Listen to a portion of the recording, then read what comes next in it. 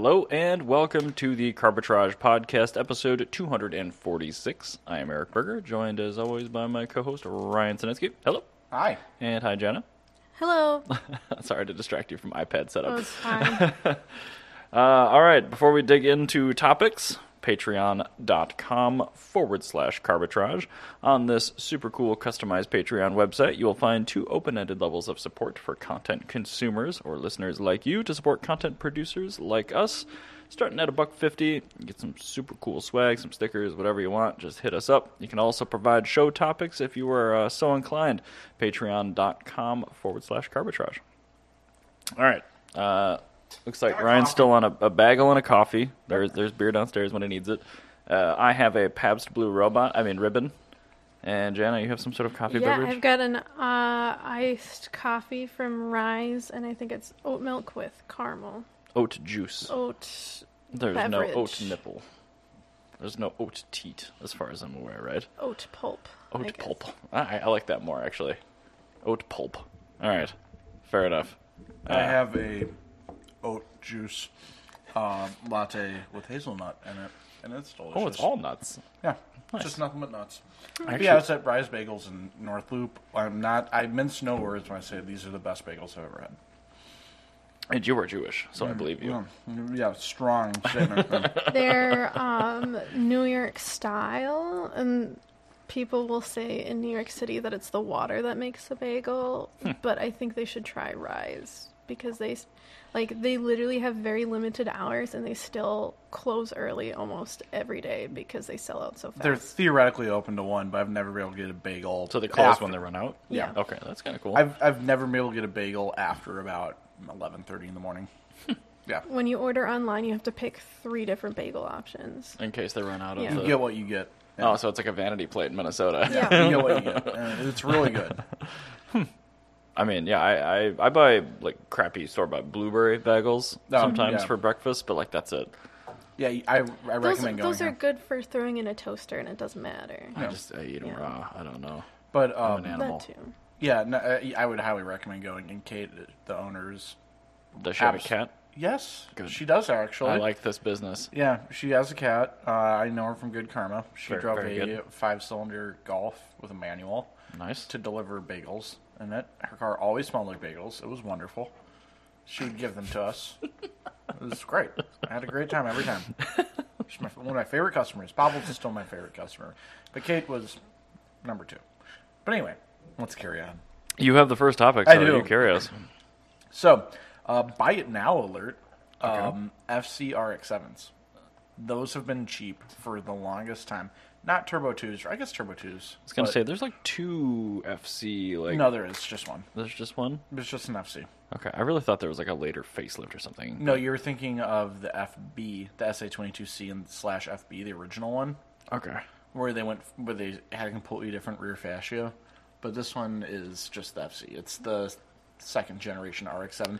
I like this one outlier right here. Yeah, that that's race car. yeah, it was a race car. But if you look at that graph, though, you can see that they're very quickly gaining steam, and that's in the last year. Yeah, it looks like they're all kind of doubling. Yeah, Like the low end is about. I mean, it used to be what 5 to 10 grand. Now it's 20ish. yeah, 10 and, to 15. And a nice one used to be like 20 to Yeah. low 20s, and now they're 40, 50. Yeah, people are being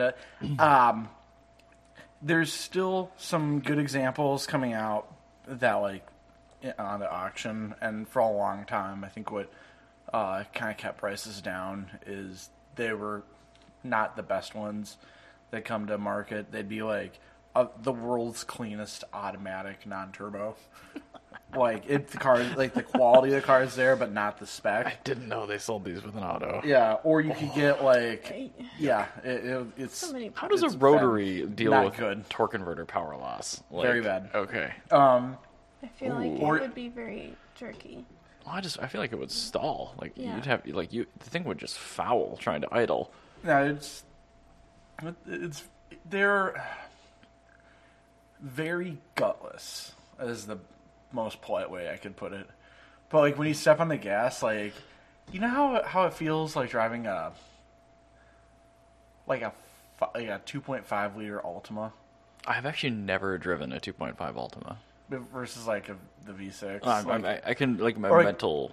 a 4-cylinder higher trim level Camry, a 4-cylinder Solara. They didn't make those. Yes, it did. Really? Yes, John's dad has one. I thought all Solaras were Those in V6. Florida. No, they were mostly 4-cylinders, actually. They were only V6 if you see the V6 badge. So next time you see a Solara, look for a V6 badge, because most of them are not. So they just have the fancy muffler on them, even if they're 4-cylinders. Yeah. So it feels like Wow. a Both? 4-cylinder Solara, basically, except rear-wheel drive with a very good chassis. Like, So it's a momentum car, but yeah, Which like I it's have to definitely a say is momentum car. really weird to drive when you go from driving a good Toyota, like the Toyota Sienna, to my dad's Solara was always really strange. Like, I'm like, this feels familiar, but not. Yeah, I mean, I've heard that Solaras are like the epitome of cowl shake to begin with, and if you combine that with a complete lack of all power, Yeah. They're fine. It's if you hadn't driven another Toyota, you'd be like, this is a good car. But if you've driven other Toyotas, you go, wow, This is is a this a letdown. Toyota? It is an absolute wet noodle of a car. It is just... It's perfect I like- family car. the Clarkson analogy of a convertible, where you have a brick on two ends of a playing card and it gets all wobbly. Yeah, that's exactly how it feels. It's just a wet noodle of a car. But yeah, my so God. with these RX-7s that we're seeing is like now we're beginning to see more like very good manual ones, Turbo 2s with good interior, which is like actually the biggest attractor to Turbo 2s is usually you can find a Turbo 2 in decent nick, but the interior is just like completely destroyed. Because if you look at like any of the Turbo 2s, you'll see the seats and how ridiculous the seats look. And then you immediately understand why their interiors aged quite poorly. So if you just find what says like Turbo 2, just like randomly, and then just like scroll to the... This one sold for 13, so I'm guessing the interior is not Yeah, going to yeah. be great. Look at the seats though. Like this one that it Like gallery, come on. looks like he doesn't have the best seat. But look at that. Now make Those that look like Mark II Recaro trophies from a Golf. Now make that all leather, and then leather that hasn't been cared for 30 years, and you can see that that's just a whole liability. Yeah, I would definitely get one with cloth, because it seems like that held up all right. Yeah, I mean the leather actually looks really nice. It's a very good interior one. I mean all the interiors are great, but that's the thing is like FCs are like kind of a secret like Oof. known quantity of being a very good car for very little money. It's probably a long time ago, but I know we talked about these in like undervalued collector cars. Yeah, this is I've been preaching the FC for a long time. It's just like if you want a good cheap Japanese car, FCs are it, and that time is quickly coming to an end. Yeah, you're gonna have to get lucky at this point. It seems like to get a decent deal on one of these. Because they're already going up, and I mean they're still very undervalued. Because I would say that these are like having driven most trim levels of E30 and having driven most trim levels of this, I would put this like on par for driving dynamics with an E30. Like as far as like just how good it feels. I believe that. I mean, I'm sure there are some trade-offs in like chassis longevity, but that doesn't. I mean, these are all going to be fine at this point because they're not being driven through winters and all that Yeah, other exactly. stuff. Yeah, it's not a winter car, obviously, but Yeah, it looks like Turbo 2s are really shooting up in value. yeah, you see what I mean? Like Turbo 2s went from being like very underpriced to being like, yeah, this is how much it should cost. That one we just looked at sold in July of 2021 for $13,750. Yeah, and that with was a decent pretty, interior. pretty decent looking. And And now you're seeing them like in 40, the last 50, 60 grand. Yeah. It's the market caught up like immediately. Looks like the convertibles are still pretty cheap. Yeah, actually, cars that are good, very good value, convertibles, not bad cars. They look nice too, actually. Yeah, frankly. they're a little bit heavier because like they actually put in like chassis rigidity, but like yeah, I think these were done at ATS, so that makes sense. They are, yes. But I mean, like, what they did is, like, all the turbos are very similar to the Savannah trim level in Japan, where you get, like, the wire, not the wire, but the mesh wheels and, like, some nicer trim pieces. So, yeah, so they're really cool cars. Like, FCs are not bad in any way. Like, you can't go wrong with an FC. Like, even when you get an automatic one, like, that's easily rectifiable. Yeah, I assume there are still. I mean, there have to be parts cars because I mean, like any Mazda, they all like to rust. So if anyone has ever driven one of these in the winter, it becomes a parts car. Yeah, well, and another thing that's really nice about these is it's a Mazda. So Mazda people are very, very cliquey about driving Mazdas, so they will absolutely make sure that there's a fix available for anything that the car needs. And so companies like Racing Beat, they've been making parts for these cars for like 30 years nonstop. It's not like Honda where like Greddy will make like a great exhaust for a Civic and then discontinue it the second the car is discontinued. Throw the jig in an incinerator. Yeah, exactly. No, like these parts are all readily available. So yeah, they're really easy to maintain. They're really easy to live with.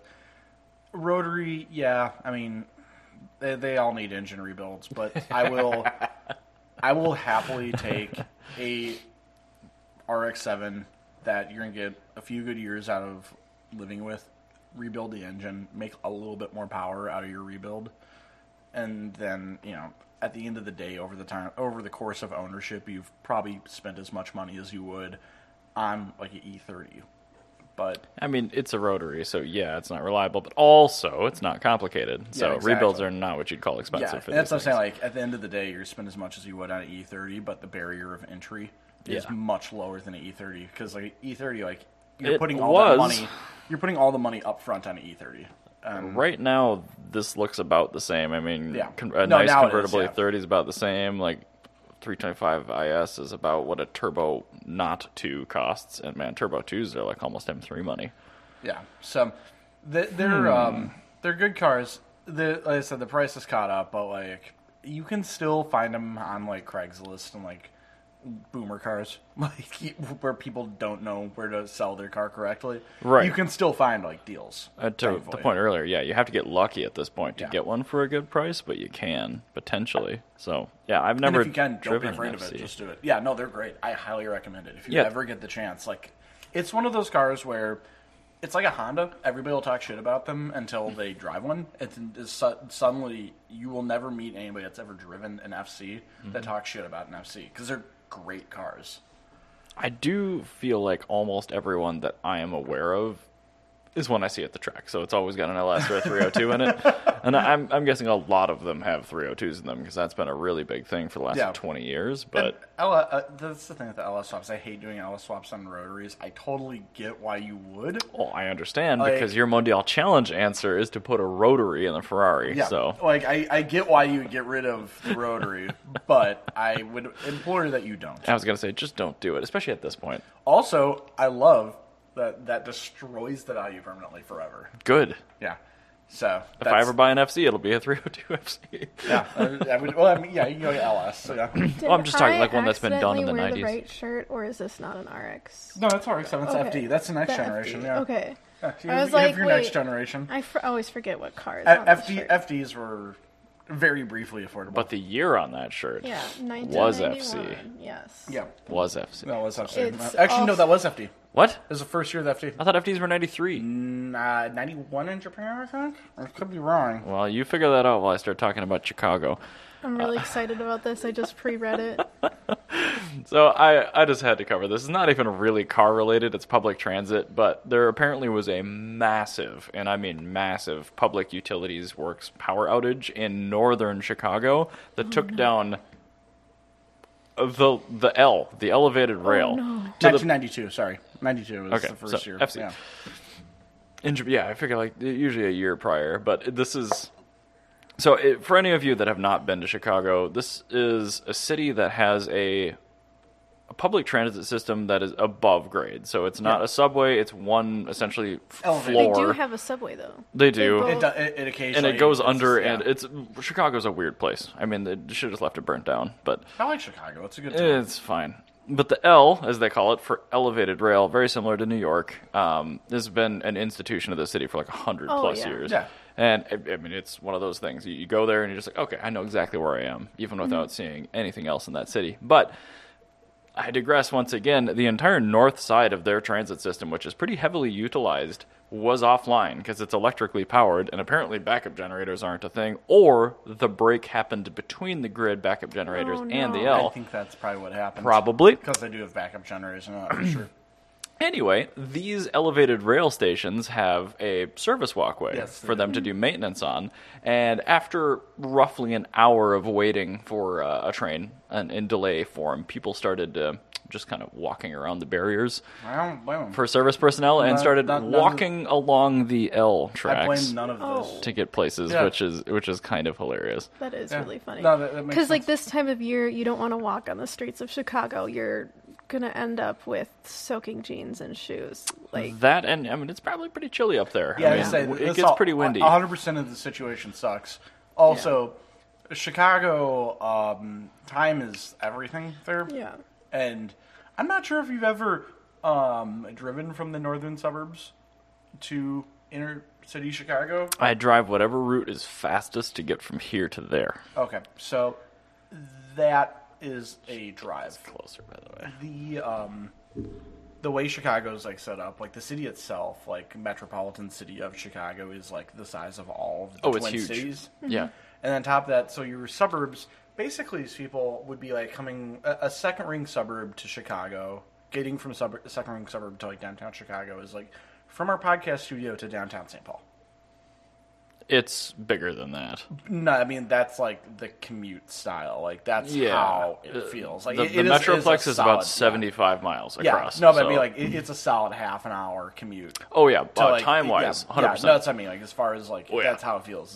It's like driving from here to downtown St. Paul. Like it is huge. forever. It takes so long to get anywhere. Yeah. So yeah, Giving I you don't a blame nice them. crisp thumbs up. I do not blame them at all for this. I would do this too. I was coming back from, I think, my boss's house. There was an internet outage, so I had to go physically get feet on the ground and investigate. But this is in New Brighton to Roseville. For those not here, it's about a 4-mile drive through regular suburban city streets. Yeah. Crossing over a main artery, 35E, there is a pair of stoplights that kind of flank a railroad crossing. Yeah. And I think the railroad crossing has something to do with this because I was at the first set of lights where there's only room for 2 vehicles. I got up to this light as it turned red, and I didn't bother to actually look at the statute for how long you legally have to wait before you can run a red light.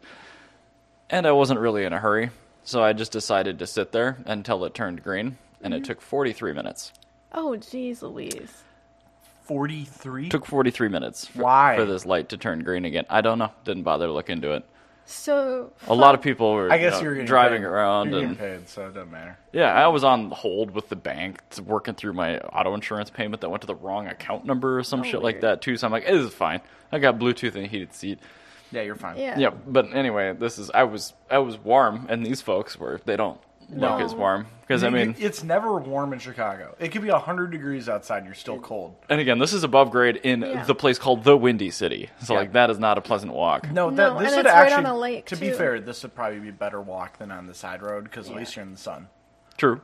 That's what I'm saying. Like, because when you're not in the sun, everything's cold. It's always you always have to have a sweatshirt with you. It's always sunny in Philadelphia. It's always cold in Chicago. Yeah, like all the time. It's so irritating. So, fun fact about stoplights Mm-hmm. is they're supposed to, whenever something goes wrong, they're supposed to just automatically turn to the flashing red light. Mm-hmm. But if they don't do that, they do get stuck on red lights, and you're just supposed to treat them like a stop sign. The thing is, But how the- long do you legally have to the wait? bisecting traffic was still on a green, Oh. yellow, red cycle. Just my direction and the oncoming direction was solid red. So then the I don't know how entire to time. fix that one. I was really excited to tell you about cycling lights and how they automatically. That's ridiculous. I don't know. On a motorcycle, it's like if you've waited through a couple cycles, just go. Yeah. Might even just be one. And like plenty of people were just driving through. Even a state trooper drove through the other. He was going through the bisecting traffic, so he got a green light. Yeah. Fucker. So, I'm fine. Everything's fine.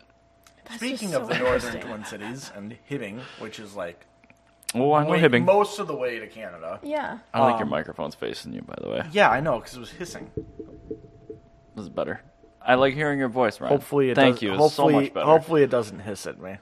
'Cause it was, Not a snake.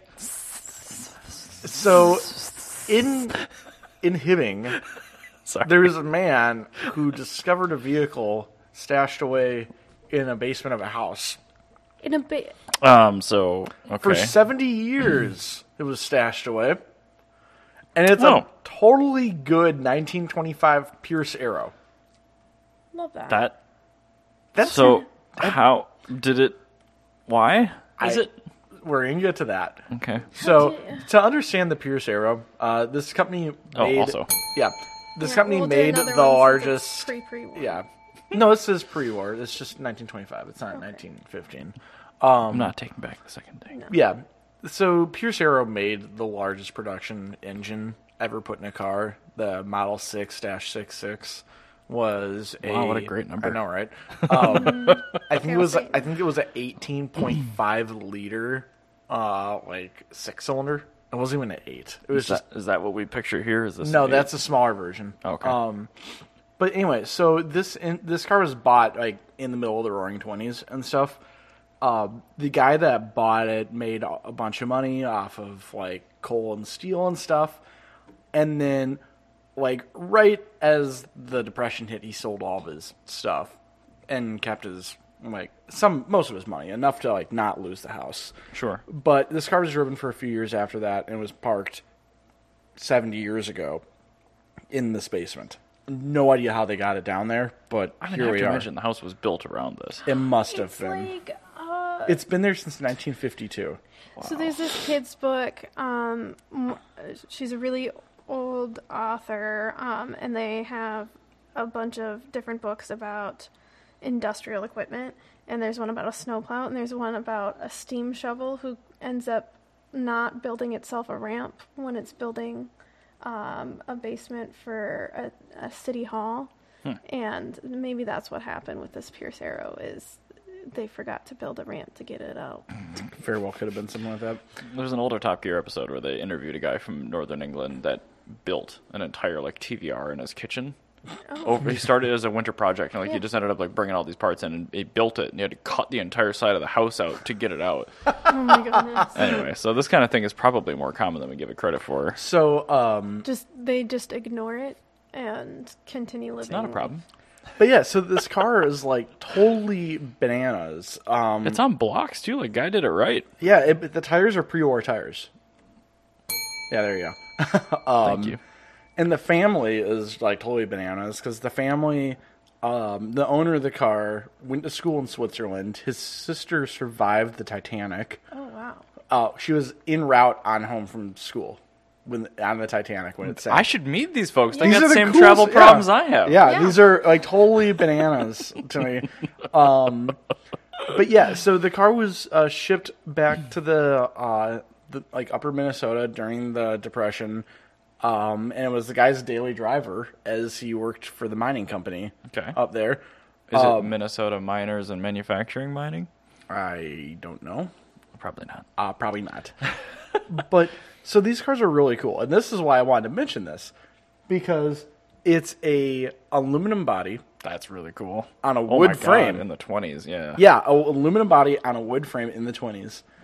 Flathead inline 6, manual transmission, 4-wheel drums, which in 1925 is like Mechanical or hydraulic? mechanical. Okay.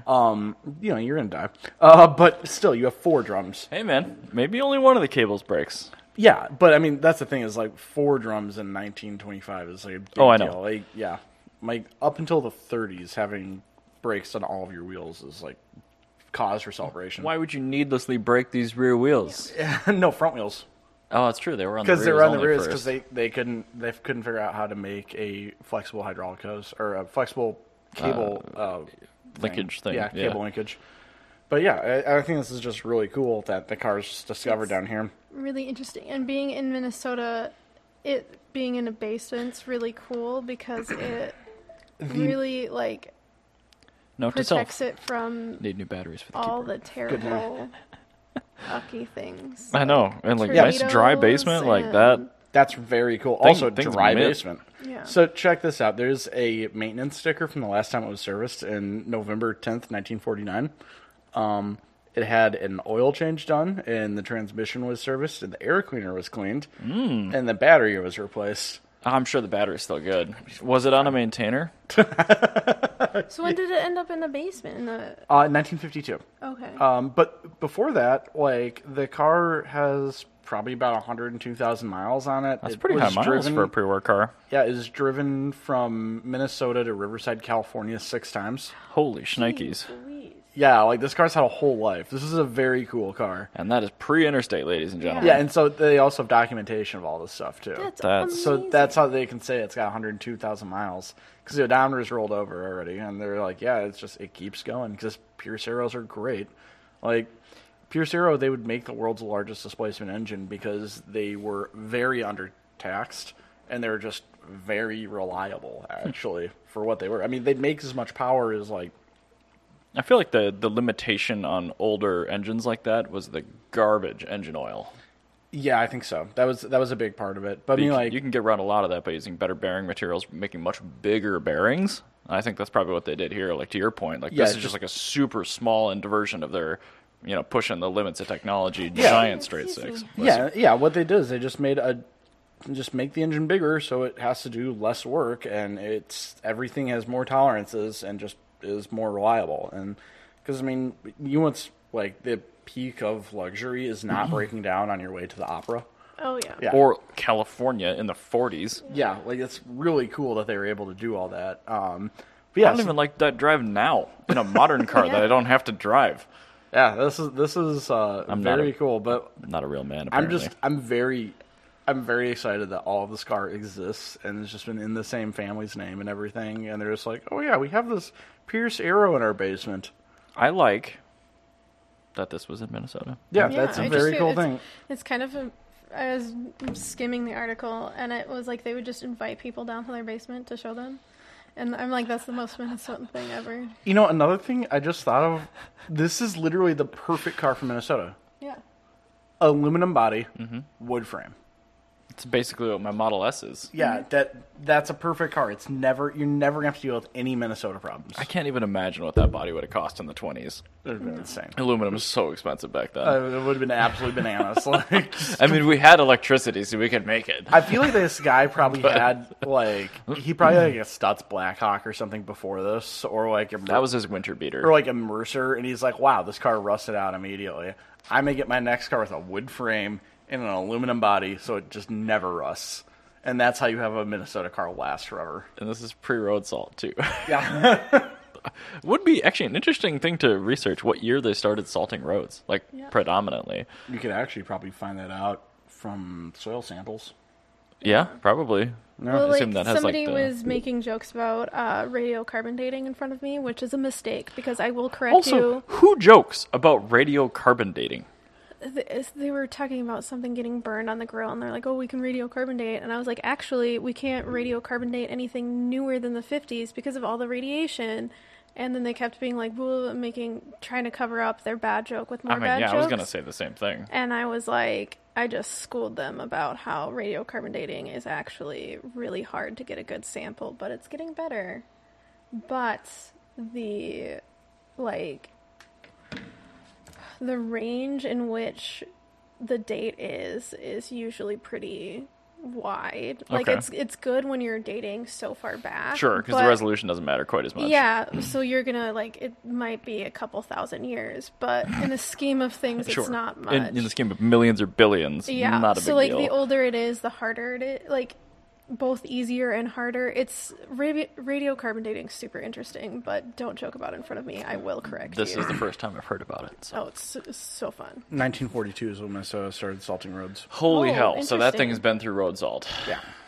Wow. And it still looks that It nice. had 10 years of road salt, and it looks that good. That's phenomenal.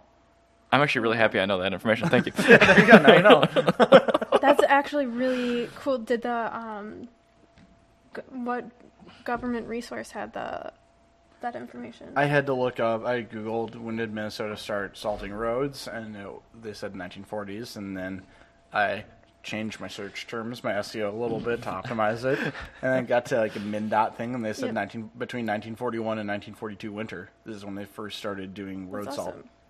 Wow. So we probably have a bunch of cars that are 1940 and older that are in much better condition sitting in Yeah. basements. Probably, yeah. Yep. So there you So go. the Mercer Raceabout's in a different basement. I'm okay with that. I would like one. Also, damn it. Okay. Next story. So there's plenty of global turmoil. I'm not going to touch on the predominant one right now, but there is a GP race this upcoming week in Saudi Arabia. And wouldn't you know it, some Yemen rebels decided to bomb the ever-living shit out of an oil refinery about a mile away from there. Yeah? So yeah, I think a couple people probably got some cold feet going to that there race. I wouldn't. Yep, there's also apparently like a bunch of people just being executed in the streets and things like that. So you should probably maybe just avoid. I just wouldn't go. Why are they even doing this in Saudi Arabia? Pro tip right now: probably just skip that race. I would just, as a rule, avoid anything happening in Saudi Arabia for any reason. Yeah. You also can't drink there even in good times. I know, outside. like you literally can't. It's a really not. See this fun thing I'm place doing to right be. now? Yeah, no, you don't want to go there. Like it's not any, do it. unless you're going there for Hajj. There's no other reason to go there. I would never ever go there. People, yeah, I agree with you, but people still like this is like a people destination. Moved to Dubai. Yeah, Dubai's not in Saudi Arabia. No, that's the UAE. Yeah, that's the UAE. Different, similar but different. Gulf states are cool. Saudi Arabia is not. Okay. Yeah, well, I need to readjust some things in my brain that are misconstrued. The place where people somehow. drive Camrys on 2 tires. That's both of them, actually. Oh yeah, you're right. That is both. That was never mind. That was a terrible. Hajwala actually occurs everywhere in like the Middle East. Is that the term for Yes, that that's thing? what that's called. That is Hajwala. really cool. People just walking the wheel on a Camry at 120 miles an Yeah, they hour do it and in doing. Pakistan and everything. Oh yeah. man, it's super really, cool. Like pretty much everywhere in the like Arab world, like from like everywhere from like Israel to like India. I want to go Hajwala and watch occurs, that. Yeah, Hajwala is really cool. Like that's very very rad, and it's like divorced like 6 degrees of separation from like American sideshow culture, which was adopted from African sideshow culture, which came from people that would work in like Yemen and stuff and would go and do Hajwala stuff. So was Hajwala a thing before cars? No. Okay. That's a car thing. So that is That is a car thing. specifically tied to the cars. Yeah. Okay. But it was like Hajwala and drifting combined created African sideshow culture from most prominently in South Africa is where that occurs. But Oh man, when I was down in Texas, a couple of the friends of the main friends I visit are South African, and cool. they both immigrated here. Yeah, immigrated here separately and like met here funny, in the yeah. United States. But they're interesting people, and they've got some stories, man. yeah. So, so like our sideshow culture is not anywhere near as cool as that. It's I'm just, sure it's, not. It's just dipshits that came and figured out how to turn off the traction control on their Charger. Whereas like Hajwala stuff is like a lot of it's like Camrys doing like donuts 100 miles an hour, but like a lot of it's also like there's a larger car culture there where people like do like sand drag racing where they have like a 2,000 horsepower Nissan Patrol and they drag race in the sand. That's very cool. Wasn't that? I don't know, it was a Patrol or a Prado on Top Gear with the GTR Yeah, it was a Patrol. swap. It was a Patrol, Wasn't yeah. that designed for sand racing, and they just Yeah. put slicks on it for Yeah. that? Okay, I thought so. Exactly, yeah. Like they actually have like a bunch of really cool stuff that happens there.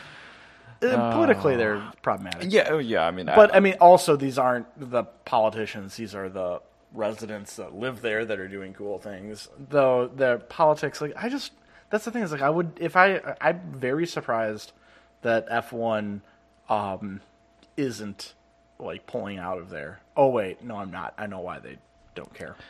why is that, Ryan? Honestly, I think it's a racism thing.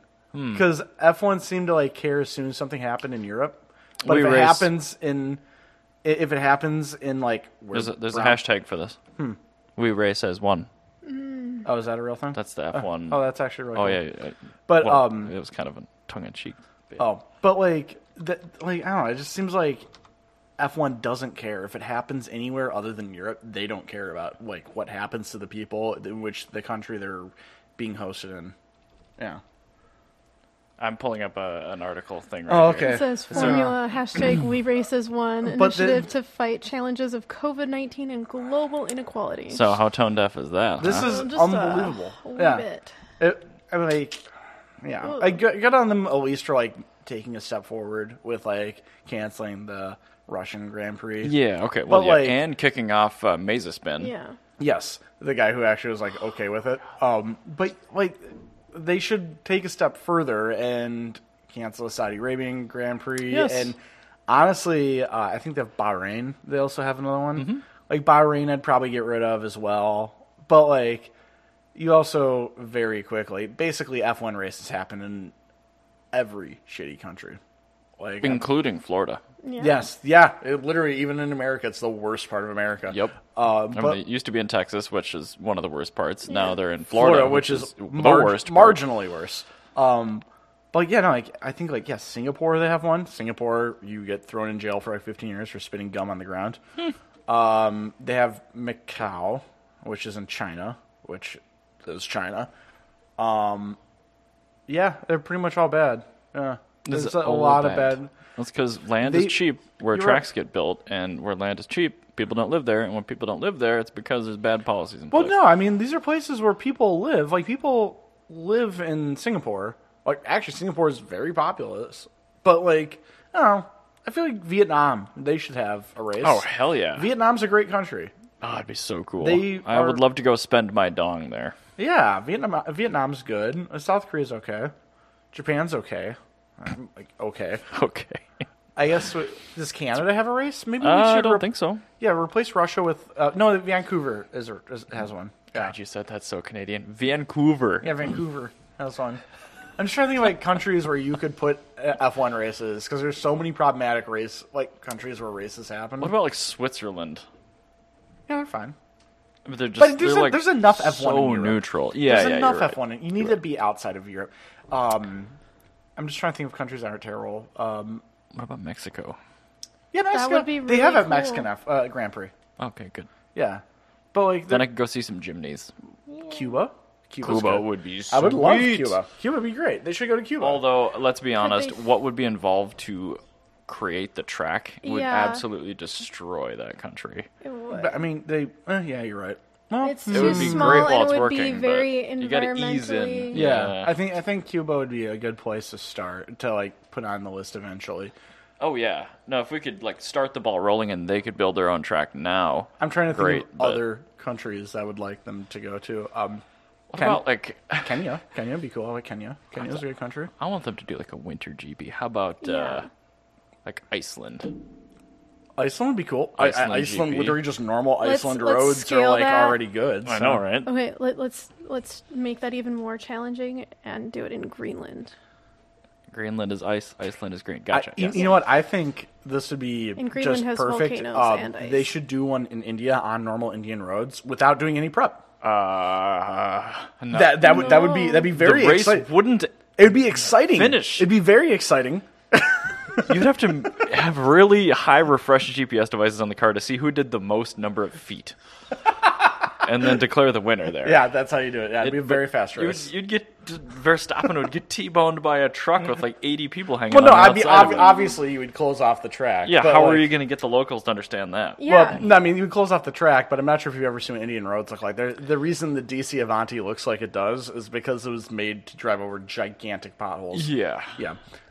Yeah, I think even if you close the track, The wildlife wouldn't. There carry is there. a very finite number of countries in the world in which have good human rights records and have good quality roads and are outside of Europe.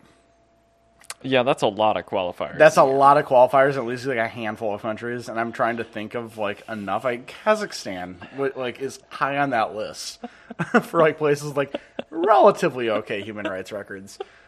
And when I say like relatively, like better than Saudi Arabia. So you're setting the bar low, so we can It's all a be pretty low pleasantly bar. surprised. There's a low bar. I'm not asking for everything here. I know what the limitations are of F1. How about a Ukrainian GP? Yeah, I think that I genuinely think that they should replace the Russian GP with Ukrainian GP, Yeah. and like just to like be like a thumb in the eye of like Putin even more is like put it in like Dnipro or like somewhere like in Luhansk where Russia was like occupying Ukraine. Oh, yeah, Just like on the edge where it's like, hey, remember when you had a race and then you decided to be Nazis? Okay, well, now the people that you invaded have it. Totally not related or anything, but we're gonna have a GP right here. Yeah, like literally right here. Shoot. Yeah, and you're not allowed to look. Look away. We're putting up walls so you can't see. The built sections that we had between the U.S. and Mexico, we shipped them all over. Yeah, and they'll be coming down after the race, but they're solely here so you can't sit in the Russian forest and watch. Like, you are just not allowed. I'm looking forward to the really tongue-in-cheek saltiness that comes after this. Yes. Anyway, sorry. So anyway, speaking of Eastern Europe, we've talked about Nobe before. We have. Yes, and Nobe's made a pickup, which I'm a fan of. It looks very old school. It looks Yeah. like a miniature F100, F1. Yeah, no, it's just like any 50s pickup truck. So, yeah, no, they're very cool. It's it's an EV pickup made in Estonia. It's got I think 1,500 pound payload capacity. There's no way this would pass safety racks here. Well, that's the thing is they're a low enough volume manufacturer, and we just had Yep. Yeah, Nice new legislation. yeah. So I will. How cute that thing is. I'll read this paragraph word for word from AutoEvolution.com. We don't have that many details about the Nobe 500, except for a few renderings revealed from the company earlier this year, but now the automaker gives us some updates about the truck, stating it hopes to see it production will start in summer of 2022. Not only that, but plans to bring both the Nobe 500 and the Nobe 100 GT to America begin in the process of founding Nobe USA. Oh, yeah. So we are going to be getting it because of that low volume production role.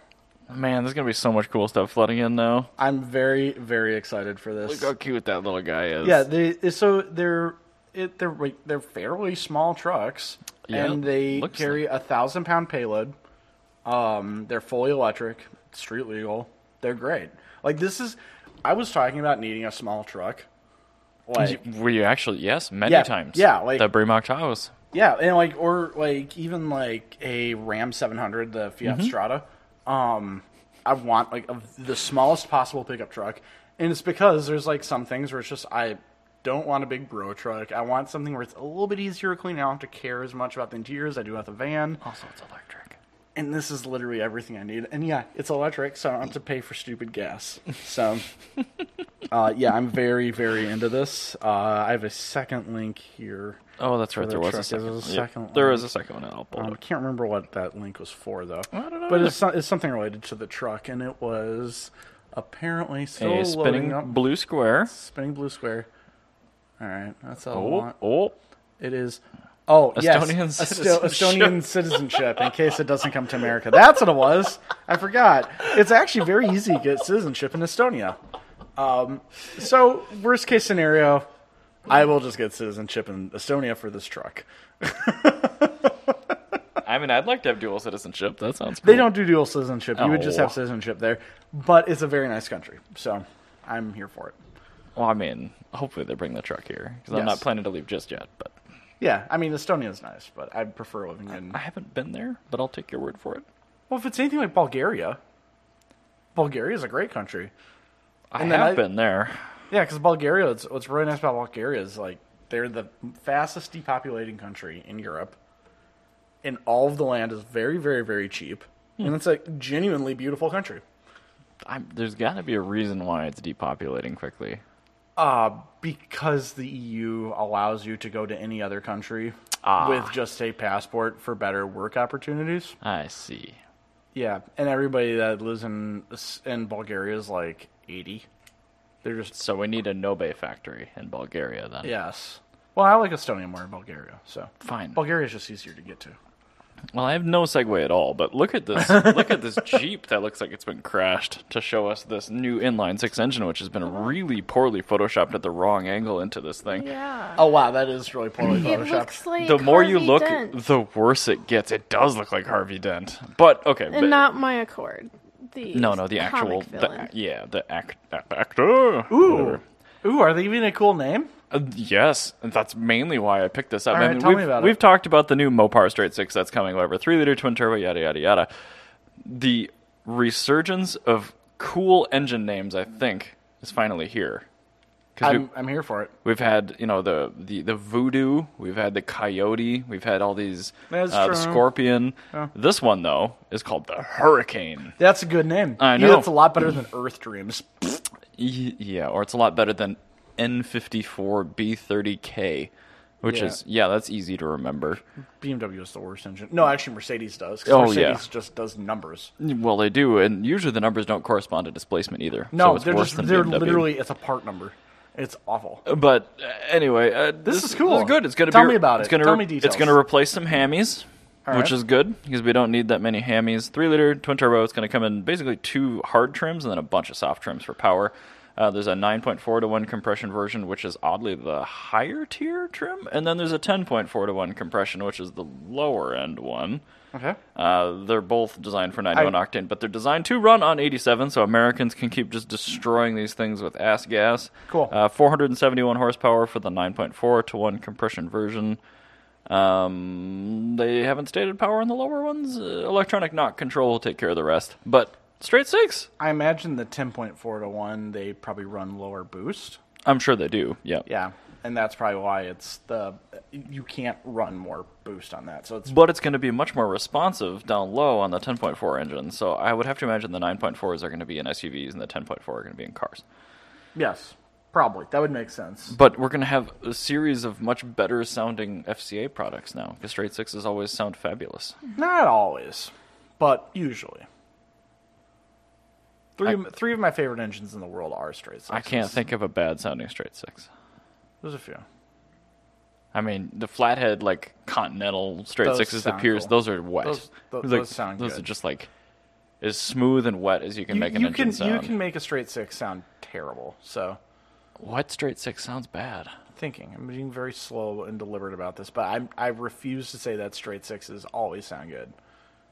Wasn't that GM Atlas? Didn't they make a straight 6? Yeah, I think sounds good. Does it? Yes, it sounds like a spicy flathead. Okay. I'll think of one. Yeah, okay. There's going to be a bad one. Just find the straight 6 that doesn't use a regular firing order or like a firing split. No. It's probably like an odd fire straight 6 that somebody No, made. that would sound cool. Mm, But no, I'm just thinking of one where it has very little cam, and it's too too long of a stroke. You just need something that's like a truck engine, where it doesn't rev very nicely. It doesn't have a good exhaust note because it doesn't have enough cam in it. There's got to be one. I don't know. I'm just thinking of General Motors products that have straight 6s because they're the ones that would screw it up. It'd either be GM or Volvo. One of those two would be the two that make a terrible sounding straight 6. I don't know. We have to find it. Ooh, actually, no, I do know. It's the really late model E46's automatic transmission with the exhaust just cut off. That doesn't count. M54s sound really good. Not always. Yes, always. Not always. Yes. No. If some hoodlum cut off the exhaust, that doesn't count. That does count. That doesn't count. That's a bad sounding. No, all straight 6s sound terrible open headers. Yeah, that's true.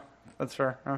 But that's the thing is, you know who's going to own these? Because these are Mopars? Oh, God. Hoodlums. There's going to be a lot of these in impound lots really quickly. Yeah, no, we're going to this would see be these owned- in U-Poles There's in gonna 2 be years. You want three this- in the really cool so- dealership by the Goodwill by our house. Yes, that's true. Yeah, the dealership that sells the gold vinyl wrapped Oh. 10-year-old Mercedes. Oh, yeah. no. It keeps selling it. Yeah, Oh, no. yeah, the one that had. It's been sold 4 times. There's a So lot of repossession happening there. yes, It's lovely. the cars come back. I've seen the same cars be on the lot like 5 times, and they come back in worse condition. every Buy time. here, pay here. Yeah, pretty much. It's my favorite dealership.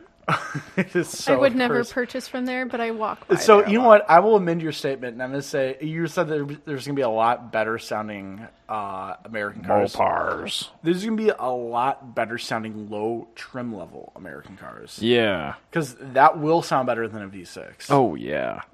So that's where you're correct. Is it'll be better than a Pentastar. And as long as you can get a standalone engine management computer for one of these, I mean, these are going to be in low-spec cars, so these are going to be in U-Pole lots, crashed Everywhere. on Yeah, lease I'm here in for like it. 2 I'm years. very here for that. So And it looks, I mean, complicated. yes, it does. Look at the oil fill, too. It's got a big old extender, so you can get it through that big plastic cover on the top. Yeah, no, that's it pretty dumb. it looks totally cursed. Not gonna Oh, lie. yeah. That's one of the worst Looks looking like engines I've somebody ever threw seen. spaghetti. Yeah. But- I don't actually know where the valve cover is. Oh, I see it. I see the is- cam phasers. It's right there. I don't. Yeah, I it's a don't really like short it. deck height. Wow. You know what is going to be really nice about this is when the aftermarket steps in and somebody makes a wiring harness that gets rid of all the wiring hair, The spaghetti. a vacuum block mounted to the intake manifold, a better air intake arm. That will help it a lot, and then an aftermarket valve cover would look really great on this engine.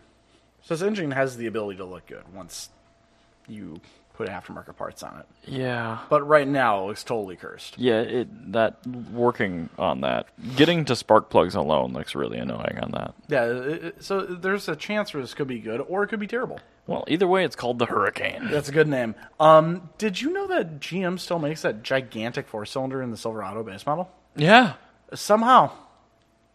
I don't- don't have anything else I want to say about I that. don't think they sell a lot of them. No, but they exist. I couldn't believe when we covered that originally. I'm like, And what? they What? blew up like immediately. Well, yeah, it's because you're stressing the bejesus out of a four-cylinder with a turbo on 87 octane. Yeah. That is not a good recipe for American Nope. users. That's not. You're right. I just wanted to end on that. Cool. Bye. Bye.